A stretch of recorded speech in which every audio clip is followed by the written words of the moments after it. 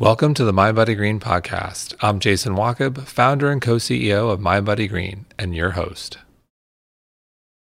We're Mind Green. We're not Mind Soul. We're not Mind Body. We're not Mind Spirit. We are Mind Green. And when I purchased the domain name 14 years ago, I was very intentional about that.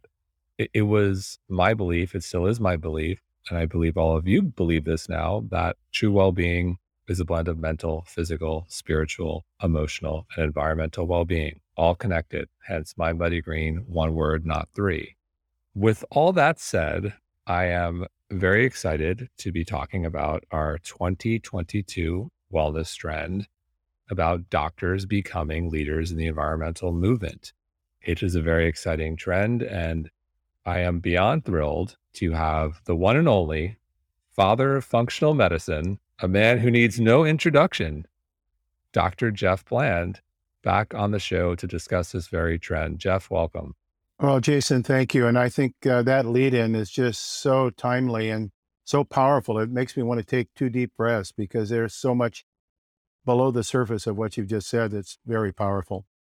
Well, you are so kind, and it's a passion point for me and everyone here at Mind Green and for so many of our listeners. And it's an important conversation. I'm glad we're having it. And I want to start with a quote you gave us for a wellness trends piece, which everyone should read. Quote, "When health practitioners and caregivers start to think this way, I'm optimistic that we can make a rapid change and shift the trajectories of disease at many levels: air, water, soil, sea, and the cells in our bodies." Pretty powerful, Jeff. So can you unpack that? Well, I think you are doing an incredible job unpacking that in every issue that you discuss, but let me give my slant on it. And I'll try to make this intro quick. I started actually in 1970 as an assistant professor of chemistry and environmental science at the University of Puget Sound at Tacoma, Washington. That's my lineage. And I was the first professor they'd ever hired for environmental science. And in the chemistry department, they felt that this was a resident place for chemists to be trained about the interconnection of what they did with the environment in which they lived. And if you recall, 1970 was the start of Earth Year. So a lot of universities were starting to develop environmental science programs to honor Earth Year. So they hired me as that first person to set up the department. In the 15 years that I was there as a professor, we did a pretty good job in kind of understanding the interconnection among our planet and our planetary cycles and how they influence ultimately the flow of matter that we call chemicals through all processes, ultimately ending up in humans and how humans function. That for me was actually the wellspring or the incubator from which ultimately was born the concept of functional medicine. It was that opportunity to be in that environment. The university president was a private college. Fortunately, he liked me and he allowed me to teach all sorts of different courses and to develop this curriculum across different areas. So I had colleagues in the philosophy department and the history department and the religion department and the business school that would team teach with me in different courses in this whole area. Now, why is that an important context? Because I think it shows probably a little bit where my bias is, where my thinking lies on this topic. Because the color green is a very powerful metaphor to so many things. I mean, obviously, the color green in a chemist world ties to chlorophyll.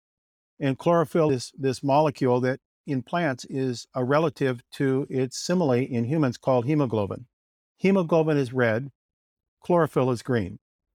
Okay, so now why is that? And what implication does that have? The reason that chlorophyll is green is because this particular molecule that absorbs the sun's energy in such a way as to transduce that energy into the ability to fix carbon out of the atmosphere into plant proteins, carbohydrate, and lipids to produce the fuel from which all other organisms can live. That then is recaptured through the use of oxygen in our environment, which is really a toxic chemical made friendly by the redness of hemoglobin in our red blood cells that allows the greenness in plants to be properly processed into the energy that makes humans whole.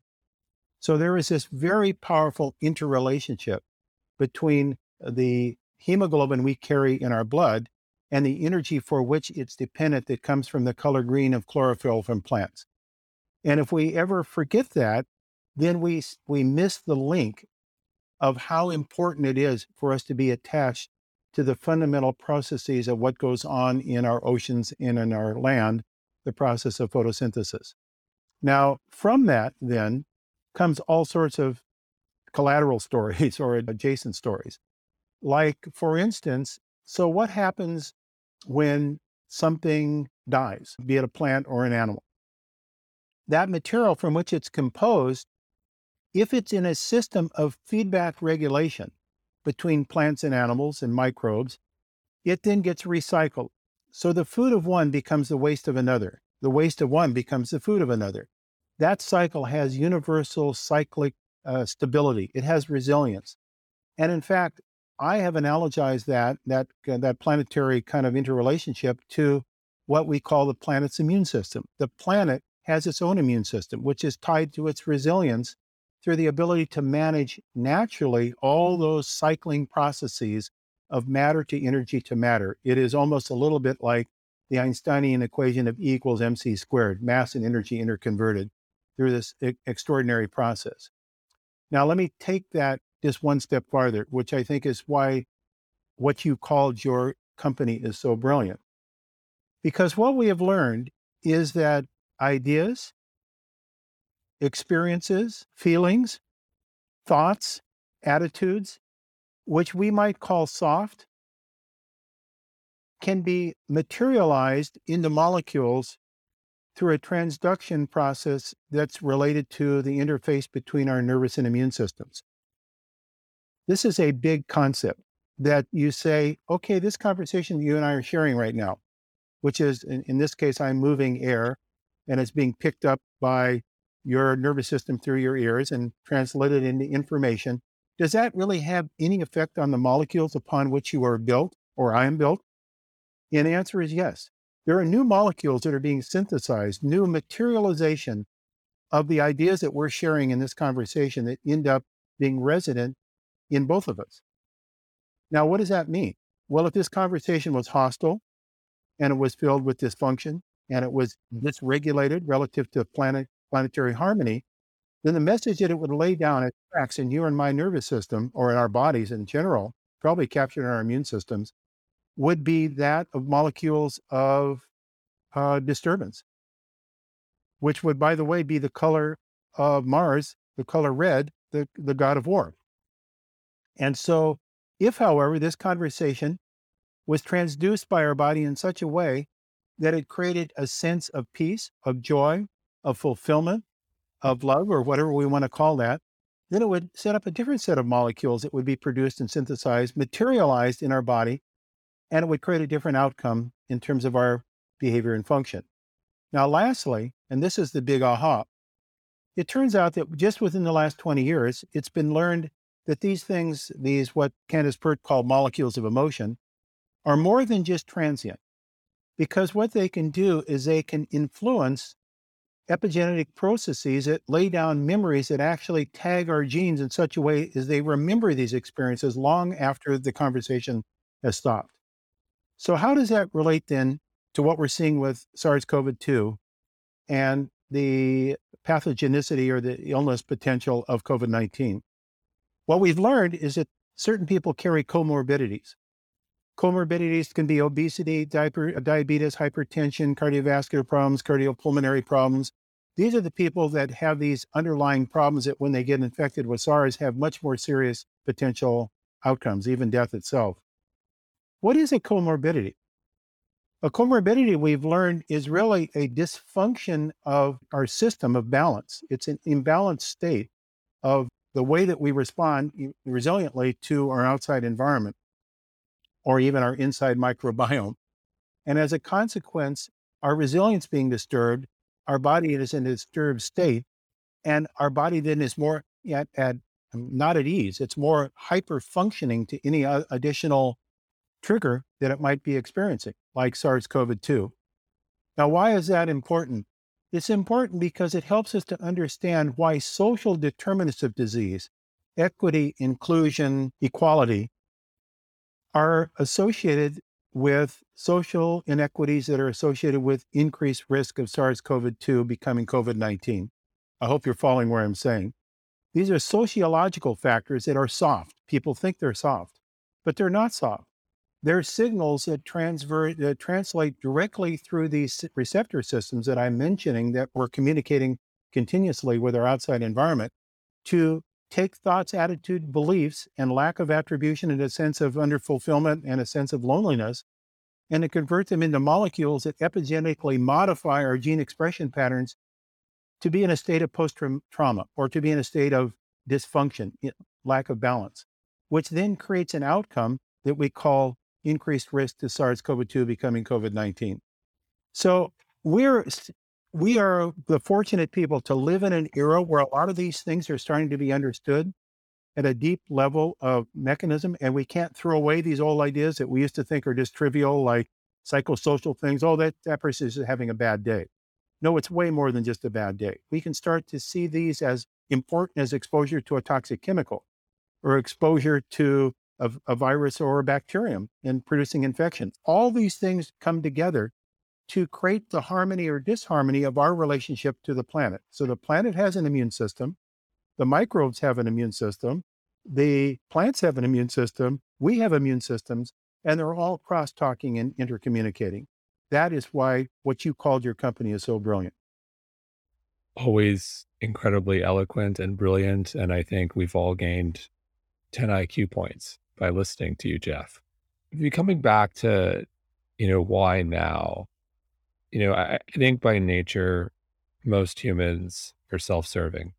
We all are, by self included. And I think the gateway to our world for so many people comes with a health event. Maybe they're not feeling great. Maybe they went to a Western medicine doctor and they left with no answers, and they sought out functional medicine. They sought out something and they finally got answers and saw success with their own personal health and well being. And so, with that said, what do you think it has really moved the needle in terms of the climate crisis now being in many circles referred to as a health crisis? Is it just we're, on a self-serving level, we're more aware of the danger of toxins and that we're putting into our bodies in our homes?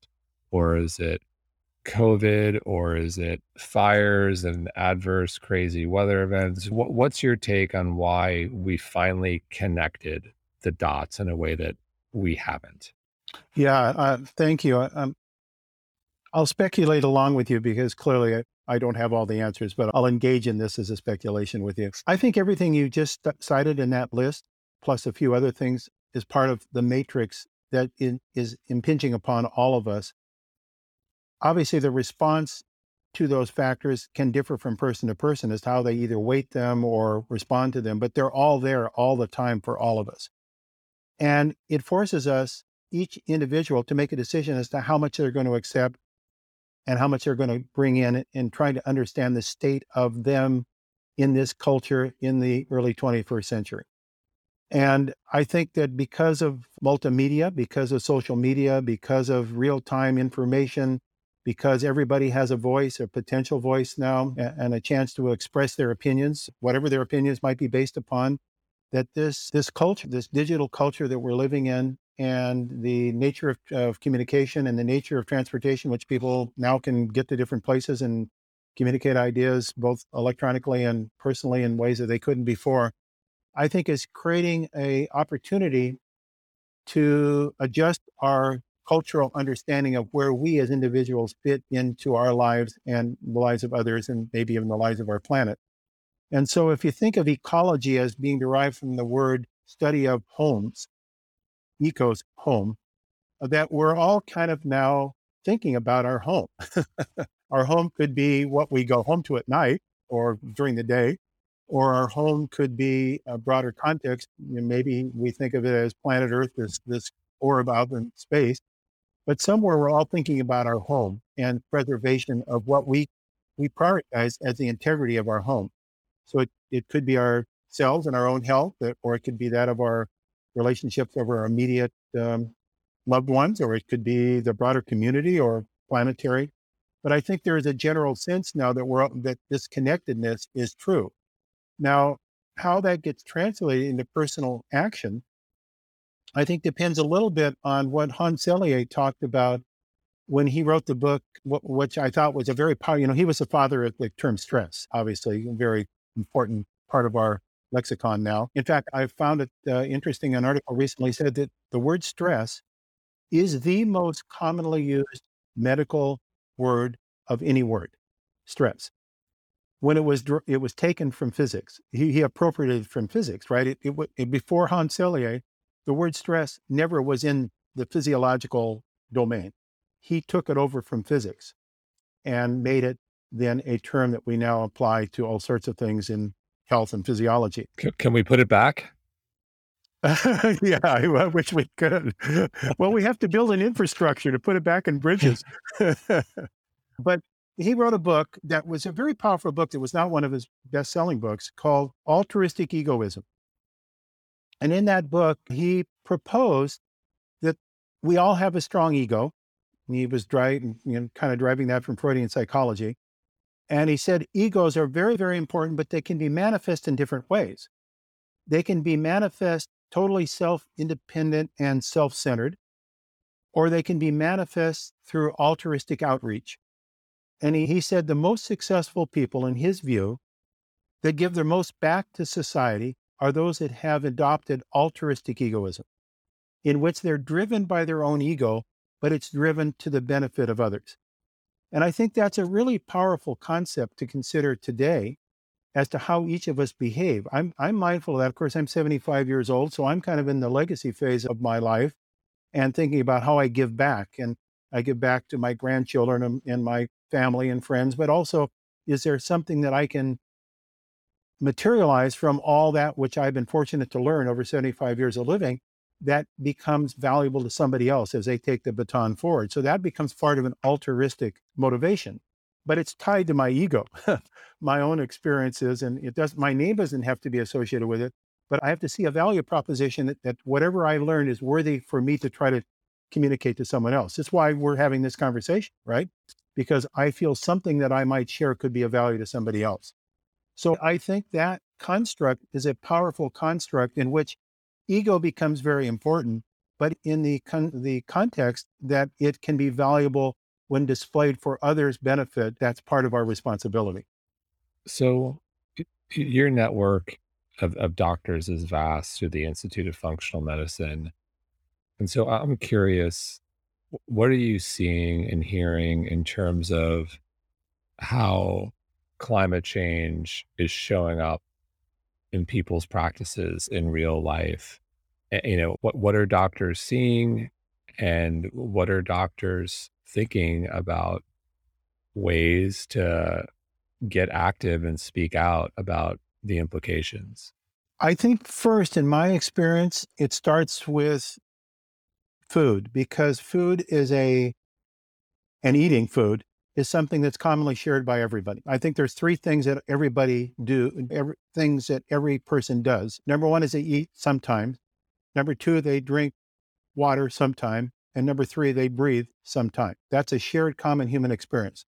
Many other things are not so common. So they could be like, not everybody trains for running marathons, or not everybody practices a musical instrument, but these are three things that everybody does.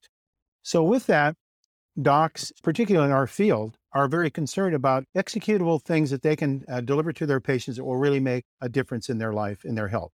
Because in sense, I still believe very strongly that people come into the healing arts with a high level of motivation to be of service to others. When they get into the field, then they find they have to make a living. And there are all sorts of things that come in there too that maybe at times, I don't want to say compromise, but produce a challenge as to where they lie on that continuum between service and financial success. But I think that people come into the field of health, the healing arts, to really be of service to others and help them to be healthy. So if what I just said is true, then they say, well, what are the things that we in our field can execute on that are within our sphere of influence and our knowledge base? And nutrition is a big one, and food. And so then you say, okay, within food, what can I do that's consistent with not only survival and flourishing health of my patient, but then builds a system of community that would engage in health being infectious.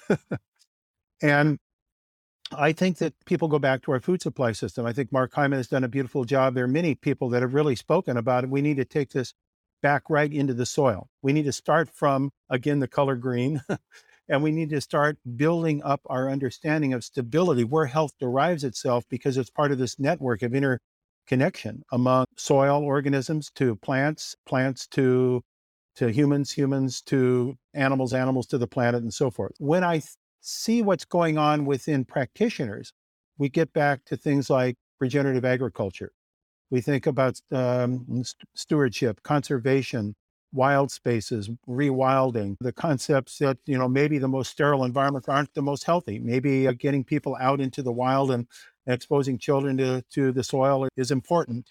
There are all these kind of interesting, old but new refound concepts that are built around historical principles that lead to diversity and lead to stability, lead to resilience, that tie themselves back to, okay, how can we make our food supply as healthy as possible, as sustainable as possible, as regenerative as possible, as diverse as possible, and in harmony with the planet, so that we ultimately stabilize this tenderness that we share with our planetary ecosystem through the carbon, hydrogen, oxygen, nitrogen, sulfur, and phosphorus cycles.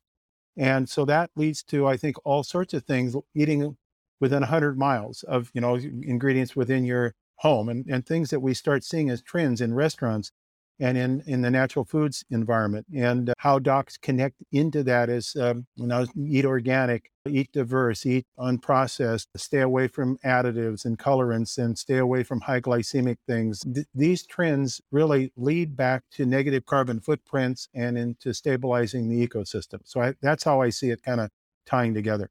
So in terms of food and eating in a way that helps build a more sustainable future, if you will, talked about lots of things. I noticed you did not mention fake meat, Impossible Burgers, Beyond Burgers, and there are some out there who believe that is the solution, that in terms of the climate change discussion, that we need to eliminate animal products. I'll pause there. What's your take? What role, if any, does fake meat play in this conversation around agriculture and building a better ecosystem, if you will, for the planet? Yeah. So this, you've really, as I would have expected, you hit right on the tender spot there. And so if we do a Michael Pollan, we would say, eat plants, variety, and less. But he didn't say what kind of plants, right? He didn't say what form those plants are in. Secondly, we could go to Francis Morlape, way back when, in which he talked about the balancing of grains and legumes to produce a comparable protein quality to that of meat protein, and that we could do that at least tenfold increased efficiency by eating the plants and not eating the animals. And that has an energy conservation component associated with it. And so we get into these questions about, okay, then in what form do we deliver these plants? If we believe in the basic principle that getting close to the earth and getting close to the color green, the chlorophyll in plants, in what form are they delivered? And I believe that we have to undergo some kind of a transition, because I'm not sure that technology in its purest form is the answer to all questions. But technology does have a value proposition to offer sometimes in making transitions from one belief system to another. And we might say the same thing if we looked at the silicone chip and how that's influenced data processing. And it certainly led to significant value to a society, but it's also has some negative implications as it relates to social media. So when I look at these, the technology of eating, and I go away from food deserts in which you can, and I did this the other night. In fact, I was in one of my blog spheres. I was saying, hey, I had an experience the other night that I recommend everybody do periodically. And that is, I took an hour and a half starting at 9 o'clock at night to go into our supermarket, not with the intent to buy anything, and I wasn't hungry. I just wanted to peruse the shelves at a time where there were very few people there. And I could just allow that to wash over me as a museum of our society and see what are the foods. Because often when we go into a store, we have a specific series of things we want to buy, and we go and we get them, and then we go to the checkout counter and we go home, and we don't fully bathe ourselves with the experience of being in that place with thousands and thousands of different foods as to what it means culturally to us. And when I did that, I reinforced my understanding, and actually it helped re-educate me of there are some places where there are products in that supermarket that are technologically available now that are really good. And I wanted to remind myself of them and put them into my diet. And then there are aisles of just food deserts and things that I want to, from technology and food, wanted to totally avoid because they're anti-evolutionary. And so I think technology in and of itself is not necessarily the problem. It's how it gets applied. Now, going back to your question of fake meat, now that I wandered around the block, I think it's a stepping stone for many individuals to start to address why they would pay a premium amount of money for a meat-like product that is based on some vegetables. And it starts to change their thinking pattern. It's a materialization of a concept, right? Because they've now made a decision to buy something that is like a meat, but it's not a meat because they have a certain belief that it has a benefit to them in some capacity because they're paying more money for it. And I think that's a stepping stone to enlightenment. That's not the end point of enlightenment. That is a stepping stone. Because once you get there, then you might say, well, hold on a second. If I believe the concept that my protein part only is a small fraction of my plate should be occupied more by other vegetable products. Now I need to fill those in with other things. Now maybe this becomes a transition in a cultural view of our food. That's my thinking.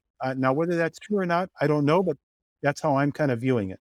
Yeah, I think the way I think about it, I think everyone would agree that the majority of our diet should be plant-based, whether that's, 65%, 80%, like no one is going to argue otherwise. I mean, there are a couple people who would argue otherwise, but for the most part, there is very strong scientific consensus. Eat mostly plant-based. Then you've got the other, call it 20 to 30 or so percent.